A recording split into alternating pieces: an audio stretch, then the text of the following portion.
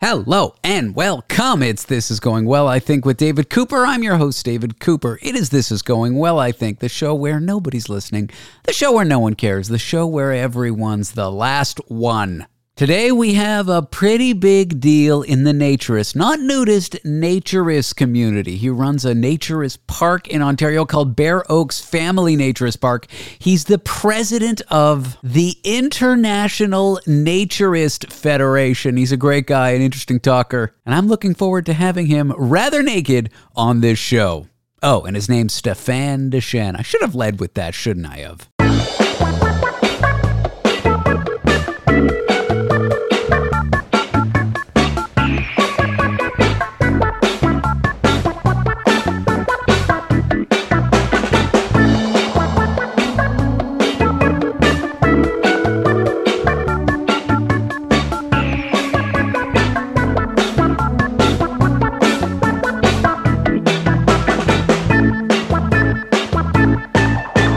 I don't know if you ever tried doing multi-mics with USB.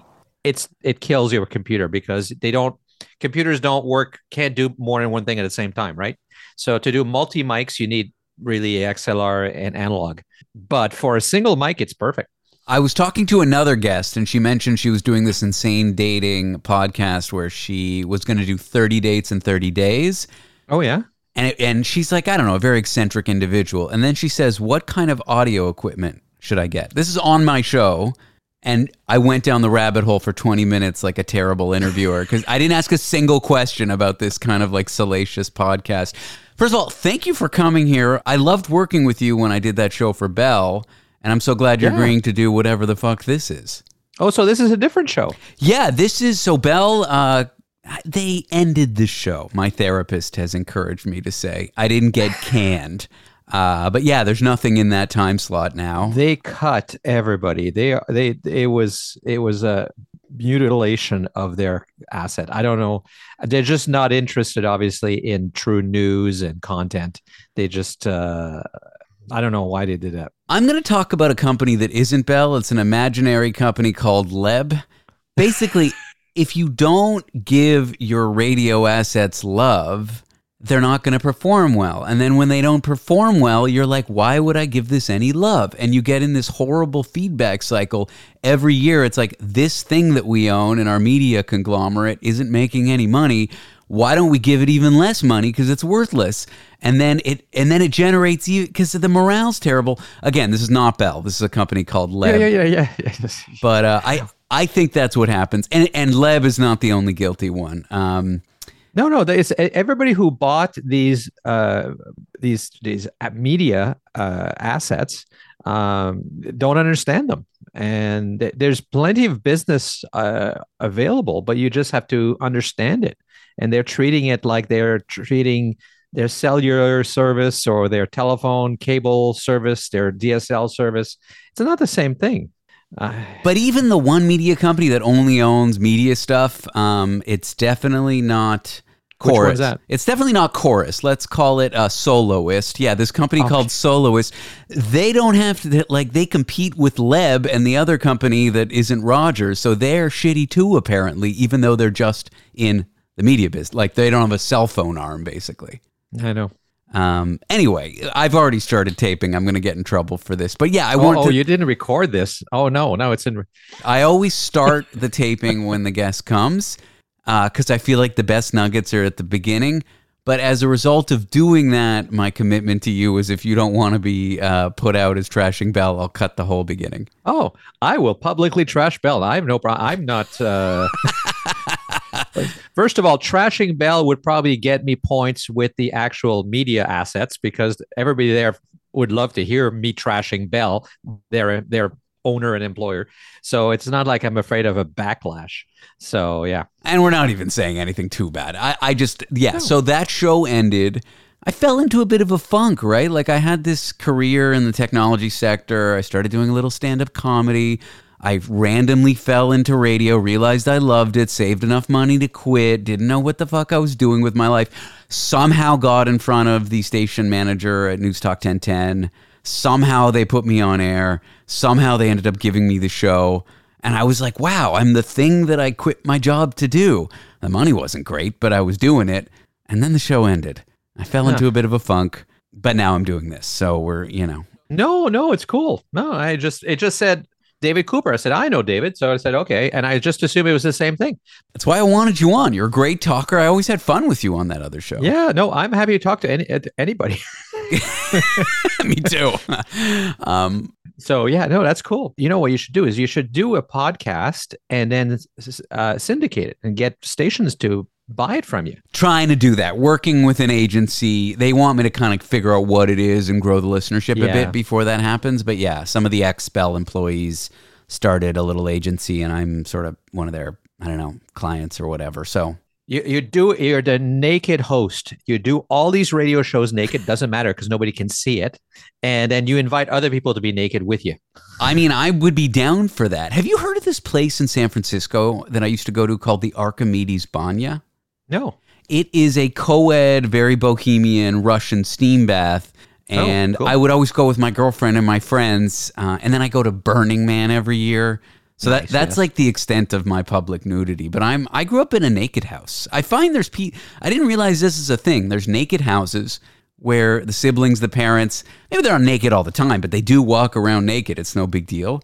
Right. And then there's non-naked houses where the idea that you would see anyone in your family naked is absurd to you. And so I grew up in the former, so nudity doesn't really bother me.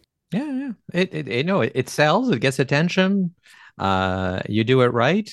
Yeah, I guess. I'm a grower, not a shower, Stéphane. And it's like, yes, but it's radio. Nobody's going to know it no matter what. Yeah, but I've admitted to it. Last week we had doctors on. Apparently this is a new thing. Maybe you've heard of this. I had two doctors on, one plastic surgeon, one urologist, who do these new penis injections, which are like Botox for your dick. I mean, it's not Botox, but it's and apparently it's very safe. At least that's according to the doctors who do it. Have you heard of this? No. This is the antithesis of what you're trying to do, like body acceptance. Right, yeah. But one of them was just a total wackadoodle Trump supporter. Like Biden didn't really get elected. So I didn't even end up talking about the penis injections. I just went down the rabbit hole with them. Do you know the show Ideas from CBC? I do, yeah. I've just listened to a 3-part series that was done on masculinity. And it was fascinating because it was, Trump supporters and the right and extreme traditional masculinity all lumped together. And what they were doing is discussing and analyzing. And people like, what's the guy in, Romania that got arrested because he ran a sex ring? I love that I forget his name, but it was in the media that really douchey, like men's, you know who I'm talking about. Pickup artist type, Yeah, I do know his name. I'm going to get it for you. Their point is that all these guys, there's lots of men that are hurt because they've lost that identity that they thought they were. Mm-hmm. And people like him are apparently he's worth like $300 million. And they're sucking money out of these people by telling them that it's okay to be an asshole because that's what it's like to be a man. And it makes them feel good and feel better about themselves. And validates them. And so they pay him all this money. And the guys are saying, they're being abused. They are being, it's the ultimate grifter of selling snake oil. By telling this stuff. And I thought it was a fascinating, it wasn't just that, but it was 3 parts, 1 hour each. So it's 3 hours of radio. But if you have a chance, it made me question, why don't I feel that? Did you know that men are 3 times more likely than women to commit suicide right now? It's sad. I mean, there is a problem, but the solution is not what that guy, Andrew Tate, I just looked it up, is offering. Andrew Tate, there you go. Yeah, that's the guy. And it's not what the Trumpadoodle, wackadoodle, the left is trying to assault our traditional way of life, and our traditional way is we're assholes. That's not the answer, but there is a problem there. There's absolutely a problem. But and the problem is that, in my opinion, because I don't have that. And I was thinking about, why don't I have this feeling? And it's because it's never been part of my identity. Like if you say, Stéphane, who are you? A man is not the first thing I'm going to say. I may never say it. I'll say, I'm a son, I'm a father, I'm a husband, I'm a naturist, I'm a marketing person, I'm a lot of things. I'm a geek.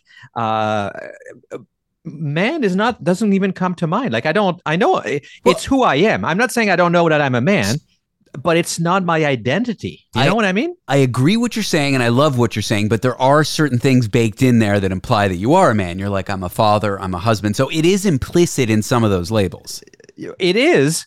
Well, that's because of the nouns that we use. Yes. Okay. Absolutely. Yes. But what that means, though, it's not an identity. It's what I am, but not an identity. Do you know what a difference? Like, I think most of the male-female thing is a social construct. Absolutely. Yeah. Imagine a world where gender is like you've got curly hair. Like it's just you don't identify yourself as the curly hair guy, right? No. You identify yourself as many things, but probably not the curly hair guy. Glasses wearing, I do, but that's not an inherent thing. I suppose bad vision is, but like that's an accessory. But go on. Right, but it's who you are. You don't start. Let's say, David, who are you? I say, well, I'm a guy who wears glasses and got curly hair. It's your identity, but it's not because that's who. But it's not how you identify. I don't know maybe I don't. I got to find the better words for it. But if gender was the same way, yes, you are a man. I'm a man, and there are women. But imagine there was no men or women's washrooms anywhere. You didn't put it on your driver's license or your passport. In the store, there was no men or women's clothing. There was just clothing sections, and people picked from whatever. Like gender just becomes a thing.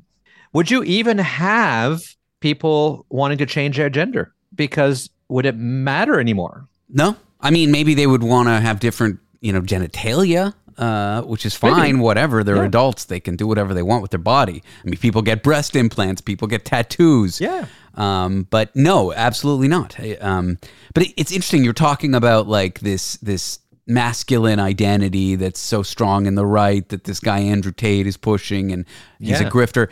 How do people get that way? Like it's embedded in a certain part of the culture, and you have to make a choice for yourself to change it. Now, maybe you weren't raised that way. I wasn't necessarily raised that way, but there are parts in the U.S. where your parents are that way, your friends and community are that way, and it validates it. So that's kind of like the identity thing. But then there's the problem of like why people are depressed, why the suicide rate's high, why men are more. I think it's unfettered capitalism. I really do. Well, it's that. But it's also this. As they said in this thing, people have been abused essentially. They've been raised with this, that told that man up, that they're supposed to be in charge and they're supposed to control things. And if they can't, they get depressed because they feel they have no control, and they're supposed to. But that's the flaw, is in the first place being told that you're supposed to be in control and in charge all the time because you're a man and you need to man up, Yeah, I agree. Grow up hair, whatever.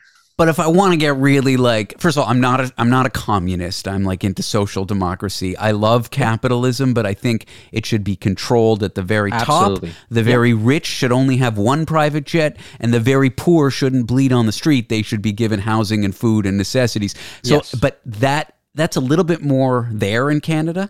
Like the very top and the very bottom's a little closer together. In the U.S., it's so far gone.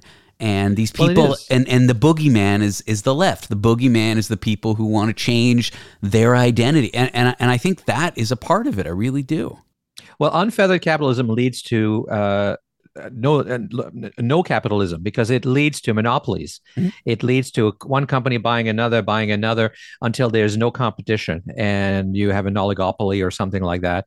And so that's where you lose.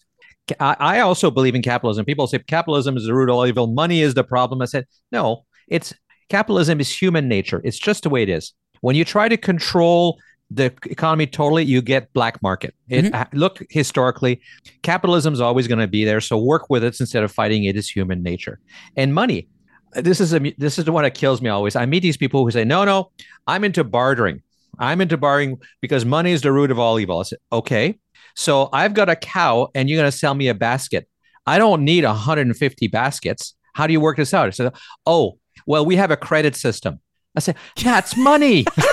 But wait, it's cryptocurrency. Yeah. But it's funny. So I agree that capitalism is great, but I think, like, for example, the U.S. government, like up until the 60s, 70s, they acted like the hero of the working class. They would break up monopolies. They would investigate monopolies. They would prosecute people under the Antitrust Act who were acting against labor's best interest. They don't do any of that shit now. Anything. No. Google and Facebook totally should be broken up. The way we broke up Bell in the U.S. Leb.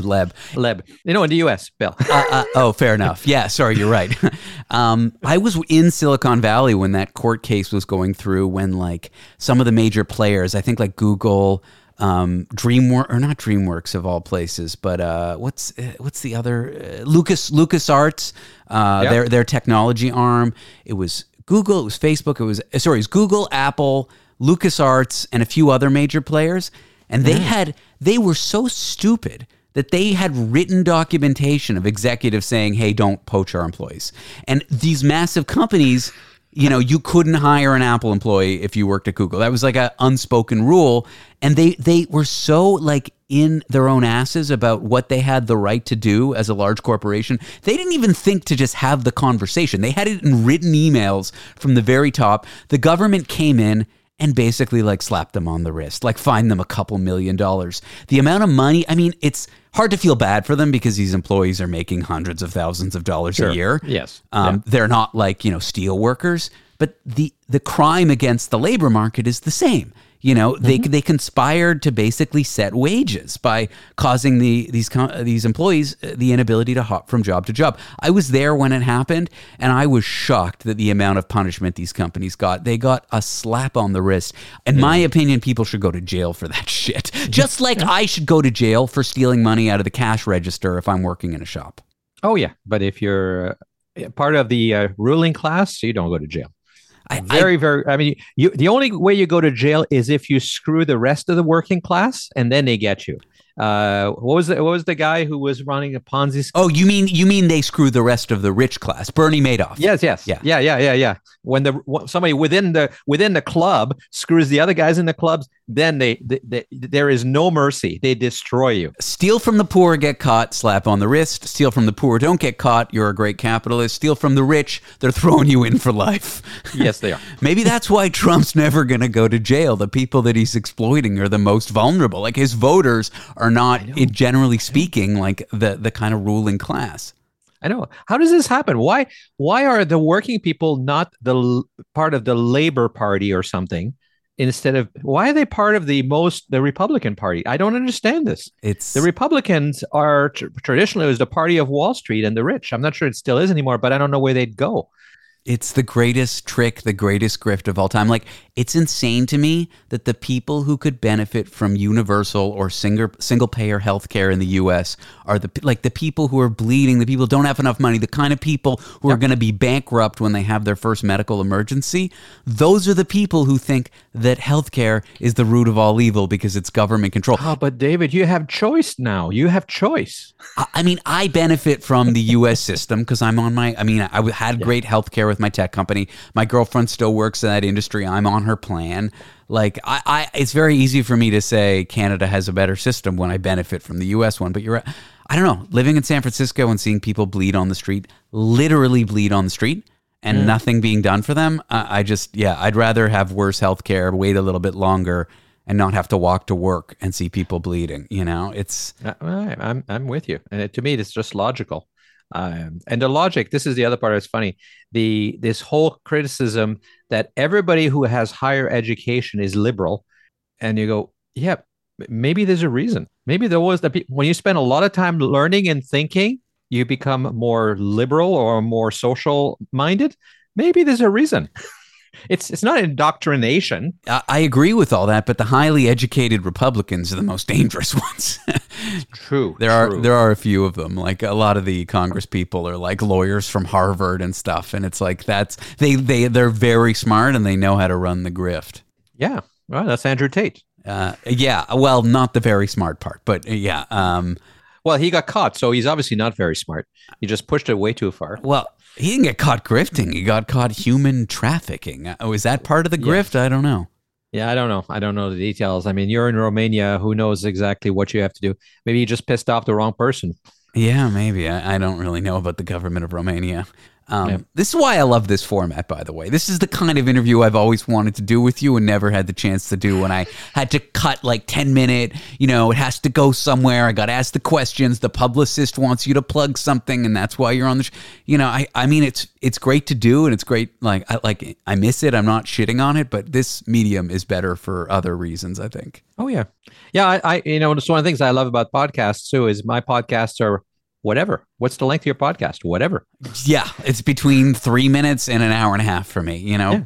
If it is a good conversation, we're putting it all in. And I have out of habit, I have all the questions there, and I never get to any of them. And I'm starting to think I should just show up to this show with a blank piece of paper. But I do want to talk about naturism, but maybe I don't know, the dark side. Is there a dark side of it, Stéphane? A dark side. Well, the dark side of naturism is not naturism. And that's always been our problem. The dark side are those who exploit naturism, and they use it as a cloak of legitimacy to do hypersexualization, exploitation, and that kind of stuff. Or worse. Like one of my biggest problem is, pornography. What's pornography? Pornography requires the intent of the creator and the perception of the consumer. One of those two. So if I show you a picture of my foot right now, depending on what your fetish is, that's could be porn.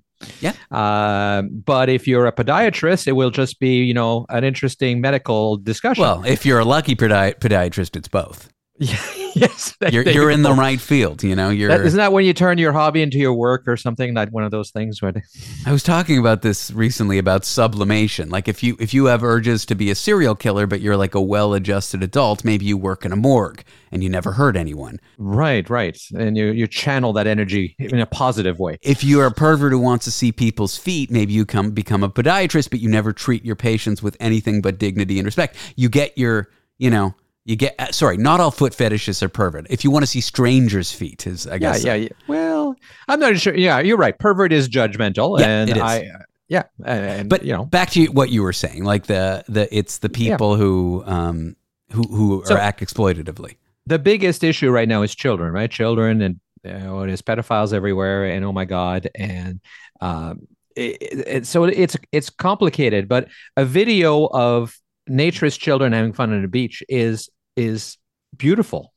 They're cute, they're adorable. And when I was young, that's the way it was. And today, the first thing everybody thinks is child porn. Oh my God, child porn. Yeah. And unfortunately, there are people who, if they get their hands on that, will sell it as child porn. But does that make the video child porn? Does that make it wrong? Does that mean we should stop? And my point always, if we stop having just normalized, happy, natural people in their natural state, the only thing that will be left is porn. And I don't want to be doing that. I don't want to give up the field to the people, in that case, who I will be judgmental, are perverts, or worse, really. Interesting. So, that's the dark side. The dark side is it's not naturism, but it's an interesting conundrum, because very rarely do people who are opposed to what you do actually pretend to be you. And so we were talking about misogynists earlier and all that stuff, right? So if you're a misogynist, you're not going to create a magazine called Feminism Today. No. You're not going to have a website going, with feminism pictures or whatever. However, people who want to sell the human body and objectify it do pretend to be nudists and naturists. And there's websites out there, which I'm not going to name because I don't want to give them any credence, who are selling naturism, but pretend to be. It gives them an aura of credibility, and also shields them from prosecution, because if they said, well, we're selling these nude children pictures to pedophiles, that makes them child pornographer. But if I put them on my website, I'm not. It's one of those things where context is everything, and intent. And people say, well, how can you tell intent? But intent in law is often part of how we decide to, the difference between whether you kill somebody and you go to jail or not is context and intent. Yeah. Right? Well, how do you feel about the distribution of videos depicting anyone under the age of 18 or whatever would be illegal, but the having of them, the private use amongst you, your friends, your organization, like, don't you think that just selling it or giving it away to anyone could lead to that negative intent? That would probably be fine. But there might be a situation. Okay, so let's say I'm doing a movie about naturists, right? Yeah. And so therefore there's nudity and I'm selling that video. It's a complex world. And generally speaking, I think anybody who sells naturist videos for $100 for a 50-minute video, and there's a specific example I'm referencing, but I'm not telling you where, those people should be stopped. The problem is, in our society, where do you draw the line? How do you decide? How do you define it? And how do you define to not limit us? I mean, we have a principle, right, in Western democracies that you don't make laws restricting things. You try to minimize it. Don't try to be overbroad and overreach. And a lot of laws, particularly in the U.S. right now, in regards to child pornography, frankly, are overbroad. Taking pictures of your own children in the bathtub can get you in trouble, and that should not be. I want to tell you a story in a bit because it's really funny, but this conversation's serious, so we'll get there in a second. Sure. So you run Bare Oaks, which is in Ontario. It's a naturist location. Am I correct with this? Yes, absolutely. Yes. Do you allow photography? Do you allow video taking there? We do. A lot of clubs prevent photography, have rules against any photography. And when my family was young, my children are 23 and 26 now. But when we were young, and before I owned the park and I could take vacations in the summer, we used to vacation often in naturist resorts, and the places would not let us take pictures. So we had no vacation pictures unless we were sneaky about it. Yeah. Of our family. Like everybody else has vacation pictures. People who are not naturists take pictures of their children playing on the beach in bathing suits, and nobody has any issues with that. So when with Bare Oaks, and I was thinking through the policy, I said, the only people that it truly prevents from taking pictures is people who have no ill intention. The people who want to take pictures will find a way. They'll get some sneaky camera in a bag, something like that, and hopefully we'll catch them. But it's not the rule. That prevent photography from anybody is not going to stop people who have bad intents from trying.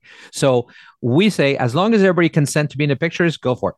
That was going to be my next question. Is there any rules? And obviously, consent seems like such an obvious baseline for that one. Don't want to be in the picture? You don't have to be. This is such an but I guess this is the beauty of a podcast. When I was a little kid, I was at summer camp, and I don't know, we had a Polaroid camera. I was like 13. And I'm, being an obnoxious kid, I take a photo of myself naked, Yeah. I want to gross out my counselor, so I don't know. Somehow he gets his hands on it and he's like, ew, that's disgusting. My counselor, unbeknownst to me, was dating my sister, so I guess he's, not the best guy to be dating. When they're driving in her car on a day off from the summer camp, he's like, take a look at this, and he shows my sister the Polaroid. Whatever, this is all fine and dandy to me. I don't give a fuck at this point. My sister, of course, like any rational human being, maybe not. Actually, maybe not. Maybe, your kids wouldn't care about this, but she says, ew, that's gross. And she throws it away. And it lands somewhere in the back of her Toyota 4Runner. Okay? Okay. A year later, she goes to cross the U.S. border for some concert, and the border guard thinks, I don't know, you're bringing pot into the U.S. You must be a weed smoker. So he starts taking apart her car to look for drugs. Obviously, there were no drugs. Yeah. He finds the photo, takes her into the interrogation room. Wow. And she's so flustered. They believe her story. She told them the truth. They let her go. But it's crazy how that whole thing should not have been. And I imagine what if she had sold the car to some dude who didn't know what that was and he didn't check the back seat. It's crazy how something like that could lead to serious jail time, sex offender registries. Yeah. I don't know if those exist in Canada, but they do in the US. And it's just crazy. That whole story to me is so crazy. It is. And we actually have people here, men. I don't think I've had a woman ever say that to me, but young men particularly, it's younger generation, who have said to me they're uncomfortable because there's naked children running around. So they're not uncomfortable because they're getting turned on. They're uncomfortable because it's been so burned into their brain that this is like something you can't touch. You have to stay away from. Like this can ruin your life. There's nothing worse than being accused of being a pedophile. There is nothing worse. You can be Ted Bundy. It's not as bad as being a pedophile. Like eating people, no problem. We don't like it. But being a pedophile, that is the absolute worst. I agree that pedophiles are some of the worst people out there, but what I don't agree with is like it's totally natural to be in nature, like naked with your family. Like again, I was saying I grew up in a naked house. You know, it didn't matter, and the idea that there was anything, you know, any foul play going on with us just hanging around naked. Obviously, my brothers beat the crap out of me. I suppose that was foul play, but never naked. But I'm not saying that pedophiles shouldn't be viewed as bad people. Are they the worst? I'm not sure that's true. Yeah. I'm not sure that's true. I suppose eating people's pretty bad. We feel, you know, torturing people cruelly, you know, giving them pain. People who have been women who have been held for months in a little locked room in a basement. These are not nice people. But let's stop playing who's the worst and who's not. Yeah, and I know I shouldn't be, but I'm getting the reaction that you're talking about right now. I'm like, should we be talking about this? You know, even though we're not saying anything bad. That's the problem. The problem to me is not that they are not bad people. There's just not that many of them. It's not a common thing. It's not a huge problem. It's a problem, but we see them everywhere. And a lot of people are getting caught in this web. It's like being a communist in the 50s, 60s, when the McCarthy era. The Red Scare, yeah. Yeah, it's kind of like that now. There is no, there's no gray area. There's no subtlety. You have a picture of a naked David in the back of your car. You're a pedophile. Yeah. Like, yeah, it's my brother. Doesn't matter. He's naked. So I guess the problem we're talking about is the like extreme fear around anything that could be construed that, and that fear is encroaching on normal things that families should do. Yeah. And then the other thing is bad actors who come around with negative, ill intent to like profit off these people. Exactly. Bear Oaks is no longer on Twitter, or X as it's called now, I think. Yeah. After 14 years, in January, our account abruptly disappeared. They suspended it. Boom. Suspended. Canceled. Gone. Erased. We don't exist. It tells you that the account doesn't exist. There's so much pornography on Twitter. I have friends who do porn, and if you look at their Twitter streams, they are explicit, obscene, you know, this is not family-friendly stuff on Twitter. Oh, absolutely. And so the link, we had posted was a link to a blog post, which generated a preview from the blog post with an image. The image was a family on the beach at Bear Oaks, mom, dad, and 5 kids on the beach. You did not see anybody's genitals. You barely saw any rear ends because they're sitting on the sand. You did not see any female nipples at all either. But that was enough. That was, and not that anybody actually told us why. But we had no strike against us. We had never had a post removed before. It just disappeared. Gone. My knee-jerk reaction is to say it would have had to have been reported, but maybe not. Maybe there's like a machine learning algorithm searching for this kind of stuff. And we appealed. We did the appeal thing repeatedly. Never got even an answer. It's ridiculous. Do you have people out there who so I mentioned it might have been someone who reported it, who was offended by it. Yeah. Do you have people out there who are, you know, I'm thinking of The Simpsons, you know, that Christian mother who's always saying, think of the children. You know, people out there who are out to get you because they feel what you're doing is wrong. They're looking, there's people who are looking for that. There's these vigilantes. Yeah. That would social justice warriors, I guess, or something. I mean, although that's a good thing to a certain extent, but some people just take it too far, and they just you're guilty, you know, without a question. One of the ones I see is, and I'm pretty sure it's what it is. Every now and then, I get somebody who contacts Bear Oaks and say, "Hi, I'm 15 and I'm interested in coming to Bear Oaks." Right, and I don't know what they expect. But I have a pat answer because it happens enough that I say, anybody's welcome to come to Bear Oaks. We don't have an age limit, but we would never suggest you do something without talking to your parents first. And that's kind of I'm paraphrasing, but that's kind of the answer that we give everybody, because we don't. We have people who come here, kids who come here on their own sometimes, who are members, or the kids are members or whatever. So no, we don't really have to be 18 to come, because you don't have to be 18 to go and have a coffee at Starbucks either. And I'll argue that the caffeine is potentially more harmful than going around without any clothes on. I mean, the only thing harmful about going around without any clothes on is, insects, ticks, bugs, sitting on a thorny bush. It could be dangerous. That's true, but the bathing suits won't help very much for that. Well, I agree with you there. So yeah, I think there's a lot of those that we're getting. I think are people, they're prodding to see, they say, oh, send us a picture and then we'll let you know, or something. I don't know. I don't know what they expect. I don't know what they're looking for. Oh, they're fishing to kind of trap you into exposing you for, wow. I think that's what it is. And to be fair, I'm sure there are pedophiles out there who pretend to be naturists and nudists, and that's their defense for why they have, thousands of pictures of children that they don't know. Have you ever had to kick out people who are just making other guests uncomfortable? Or yes, but it's not children. We've had a few instances that parents get worried. Again, there's that fear, right? Yeah. So I suppose people aren't immune to it, even if they are naturists. The fear. No, of course not, and they're afraid and everything else. I mean, it's a safe environment because the kids are with their parents. It's teachers or sports coaches or whatever. Those are the ones who often get caught having done things because they are left in charge of children alone in some cases, right? How can you forget the priests? Oh, the priests. Yes, of course, the priests. Yeah, sorry. I didn't mean to exclude them. So offensive, to the priests. Yes, no, exactly.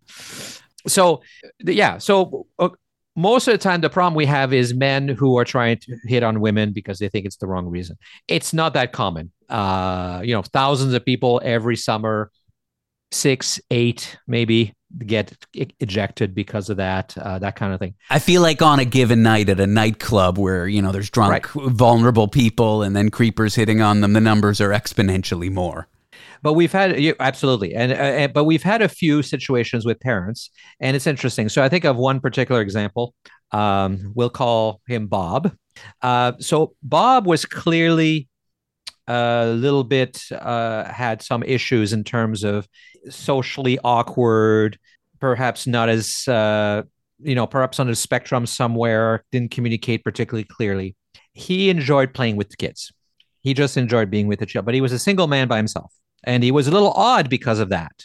And some parents thought he was great, and others were really concerned. Yeah. So I said to Bob, Bob, you really you can't play with the kids. It makes some parents uncomfortable, and you have to stop doing that. And he kind of said, okay, fine.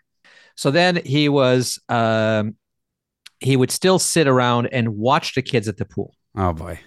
I don't think there's anything wrong with Bob. I'm just saying, oh boy, the optics of it seem off. It's a very difficult situation. And so I said, Bob, I wasn't clear. Like, you cannot look at the children. If the children show up, you have to move somewhere else. If you want to stay here, you have to not be anywhere near them so that parents are comfortable.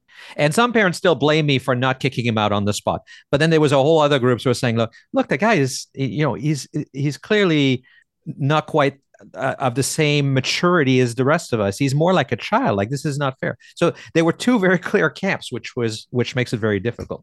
So he said yes. But then another month or so went by, and he started chatting with a kid that walked by his chair, and it happened to be a parent who just thought he was like Satan's second coming or something. And so I had no choice, and I'd say, I'm sorry, you can't come anymore. Yeah. And I felt really bad, because I really don't think there was anything wrong, any danger from him. And he certainly wasn't going to be able to do anything because there was always people watching, and the kids were always with their parents anyway. So that's more the situation that we get, is people who are socially awkward and parents who are, well, a little paranoid, let's say. I think you probably did the right thing catering to the paranoid parents. If I was in your shoes, do you wear shoes when you're at the preserve? Yeah, because I don't walk around barefoot enough. My son never wears shoes, and he can walk on gravel without any shoes, but I can't do that. I suppose I was correct to say if I was in your shoes, I might have done the same thing. Yes, exactly. Yeah, no. Sometimes you have to make a decision based on it's a business, right? It's not a democracy. It's not part of society. So you have to weigh: do I lose one or do I lose 12? Right? Yeah. Yeah. I suppose, and it all falls on you running the place. Like you're the judge, the jury, the executioner. Yeah. Yep. As I say, it's a benevolent dictatorship. So There's what is it? BDFL, Benevolent Dictator for Life. Have you heard of this acronym? no, I haven't. No, I hope not for life. That sounds like a sentence. Yeah, it does. Are you still involved with the World Naturist Foundation? The International Naturist Federation. That's yes, that's what I said. I was correct. Yes, I exactly. was well researched. It's what I said. You were describing it, not using the official name. So that's. Yeah. You were the president, were you not? Are you still? I am still the president. Yes, I am indeed. And yeah, I spent a lot of time traveling to Europe as a result, and which is, there's much worse things in the world, but it can get tiring to spend a lot of time going back and forth. What do you do? Like, what are these summits, symposiums, meetings? What gets done at the International Naturist Federation, the INF? Well, I describe the INF just like the United Nations. The IMF, is it like the IMF, the International Monetary Fund? Well, no, because they actually have a lot of power. Oh, it's more like the United Nations where they have no power. At the United Nations, all the countries get together and they talk and they share and hopefully they cooperate. Not always true, but ultimately they hold votes, but the votes are meaningless. There's no way to enforce them. And the INF is the same. The INF exists so that all the 30, I think it's 36 federations. I should know that number by heart, but I don't. We coordinate their efforts. We help them share. We organize meetings of all the federations. We coordinate projects and activities. We're there to answer questions. Media relations, maybe? Do you do a lot of that stuff? Not as much on that level. I want to do more. But in the past, we did a press release once a few years ago criticizing social media for the censorship of naturism. And we coordinated with a number of federations who chose to participate. Not all, because that's their choice. So we released all together at the same time. And nobody called the International Naturist Federation.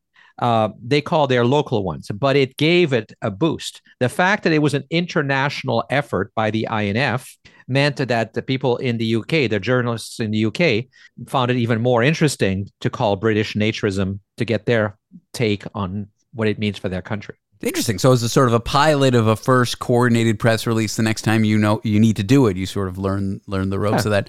Exactly. So how many, do you call them all preserves? Do you call them all plate? Like what's a spot where I can go naked and it's an organization that controls the area or well, at Barrows I call it a park. Some people call them clubs or resorts. I don't like to. I've never wanted to use the term resorts because I figured that's over promising. Yeah. A resort to me is got to be pretty big. So clubs they're often called clubs, especially if the ones that are cooperative, because there are many that are uncooperative. No, they're cooperative inside. They have they're a cooperative, a co-op. Oh, okay. They're member owned, right? Yeah. And hopefully they do cooperate internally, but that's not always true, I've learned. So how many of these places kind of report up to the International Federation? Well, see, that's the thing is nobody reports up. Well, how many places are sort of like within your purview? Well, our members, our owners, our shareholders are the federation. So there's 30, I think it's 36 countries have a federation that we recognize, which means they have to be legally set up in each country as an entity. And the clubs are members of those federations in most cases. Sometimes in some countries, there's different models, right? And every country is different ways. It's like there is in the UN and where there's different types of governments. So in some places, naturists are direct members of the federations. Okay. And in other places, you can only be a member through a club or a federation or a resort. So, and how many clubs or resorts are there? Thousands. And how many people? That's a good question. I should know the answer to that, but I don't know. What a terrible president you are. You're fired. Yeah. I know, right? You're going to be impeached. Is there an impeachment process? It's hundreds of thousands of people. Let's put it that way. Wow. But the exact number, I don't know. And yes, there is an impeachment process. So please feel free to begin one. I'd have to join first, which I would. I feel like I'm a naturist in spirit. I know I said I would come to Bear Oaks next time I was in Toronto, but I really haven't been there much since, I don't know, last 2 Aprils ago. But I'm going to come, and I'll say hello. And I am friendly with this comedian who does a show at your place, Natalie Norman. She's on this show a bunch. Do you know Natalie well, or? Yeah. She's been here very well. She's been here a number of times, and where we have nice chats. We always have dinner when the comedians come here. They come here early. They enjoy the facilities. We have dinner together, so we always have nice chats. And Natalie is wonderful, and she really loves it here. I'm surprised she doesn't come on her own, actually. Yeah, maybe meet her, and I'm trying to think if my girlfriend will be mad. Nah, she probably won't. If me and Natalie next time I'm in Canada come together to Bear Oaks, we might. Yeah, sure. Be fodder for this show at the very least. I don't want to take too much more of your time, but I do want to thank you for coming here. Oh, no, it's my pleasure. This was a lot of fun. And when I was thinking of the people who I met doing that show for Bell, who I wanted to go a little deeper with, wherever the conversation goes, we follow it. I was thinking you were high on that list, so I'm so glad you did this. Oh, well, thank you. I'm happy to come on anytime you want to have a chat about anything to do with nudity, body image, or, world economics, I guess. Yeah. Well, I mean, I guess we could talk about nudity and body image. I don't know. I guess I need to work out more, but that's a me problem. Yeah. What's the show called? It's called This Is Going Well, I think. Oh, good. Yeah. You like the name? I do. Yeah. But I can see how people would say, what's it about? That's a great question. Thank you for asking it. That's my response to that. No, it's sort of like a little bit, it's like my late night show, but a little looser, a little wackier, a little less. Well, I do get political, but not the politics of the day. I'm not going to cover a story that was in the media necessarily. Just a little bit more weird, a little bit more deep, a little bit more stream of consciousness, and a little bit more experimental at times. Like I take more creative risks and do bizarro, fucked up radio. A little more vulgar, as I swear. Yeah. It's just, I don't know. It's something I'm working on until I hopefully land my next radio gig. Good. That's all or it becomes a radio gig on its own. Yeah, that's also the hope, except I'll have to stop swearing. But that's not hard for me. I guess swearing is like nudity. We still have on the main airwaves this idea that it's not there, even though it's everywhere. Never sweared on Canadian radio. I've sweared on U.S. radio, but the profanity was dumped. We were on a digital delay, and we hit you're on a 6 or 8 second delay. Yeah. We hit the button, so to the listener, it just sounds like a weird blip in the conversation. So I've actually never sworn on commercial radio, and I've done thousands of hours of it. So I think I'm pretty good. I love swearing, but I'm good not swearing. I don't know how you are.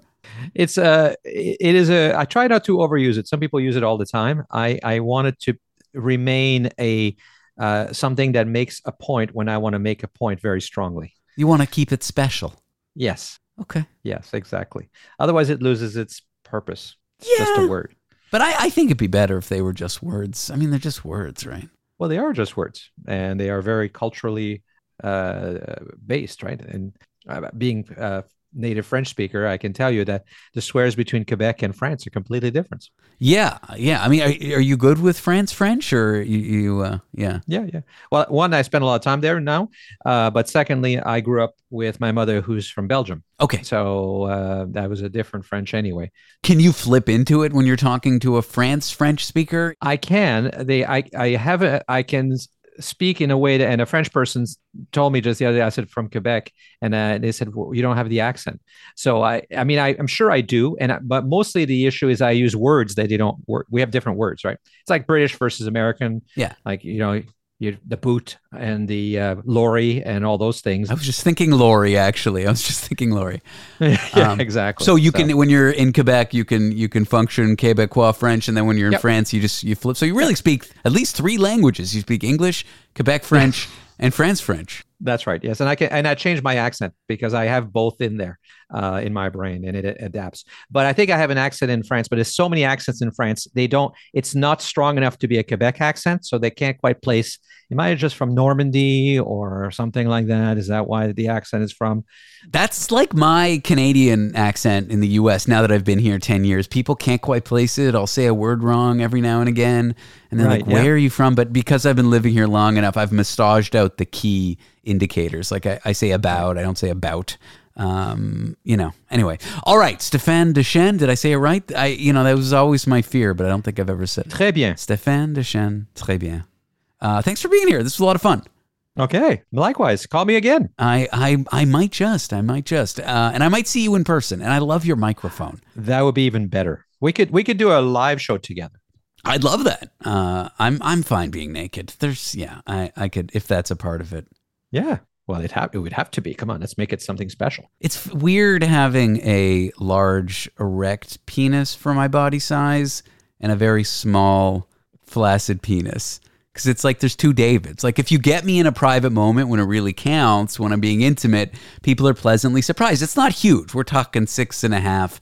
If I angle the ruler right, 7. It just doesn't matter, David. It just doesn't matter. Yeah, to you it doesn't matter. But it's like when people get cosmetic surgery for themselves. Like their husband doesn't care if their boobs are bigger. But I know. I've had many. Not many. I've had several girlfriends in my life, and they've had all sizes of breasts, and it was just as much fun with all of them. Yeah. I agree with that. Even though I'm an ass man, but but then there's a certain confidence from knowing that, like, okay, when I have an erection, it's like I do okay. Like I'm not huge. I'm not a 10-inch, But so like I can confidently be naked in public with my small penis and be like, it's like you got this. But I just have a lot of hang-ups about that is all, I know. And that's what men have caught up to women in terms of that. And I think women with a little bit of glee have really jumped on the bandwagon and go, oh yeah, size matters. If you really ask a woman, it doesn't matter that much. But they love to make the joke because it's a little bit of payback for all of the boob jokes that they've been suffering all their lives. And I understand why they'd want to do that. And the way that men have controlled women's body images since, forever. But yeah, I was mentioning these penis injections to a female guest of mine, a woman, and she was like, good. She's like, I'm glad those exist. I'm like, why? Do you think men should have bigger? She's like, no. I'm glad that you guys are doing shitty, awful, and feeling procedures on yourself and feeling pressure to do those procedures because that means we're finally equal. Like, this is what equality means, that men have to do shitty things because they feel bad about themselves because of the culture. Yeah, we're all equally fucked up now. It's awesome. All right, Stéphane, thanks for doing the show. I appreciate your time.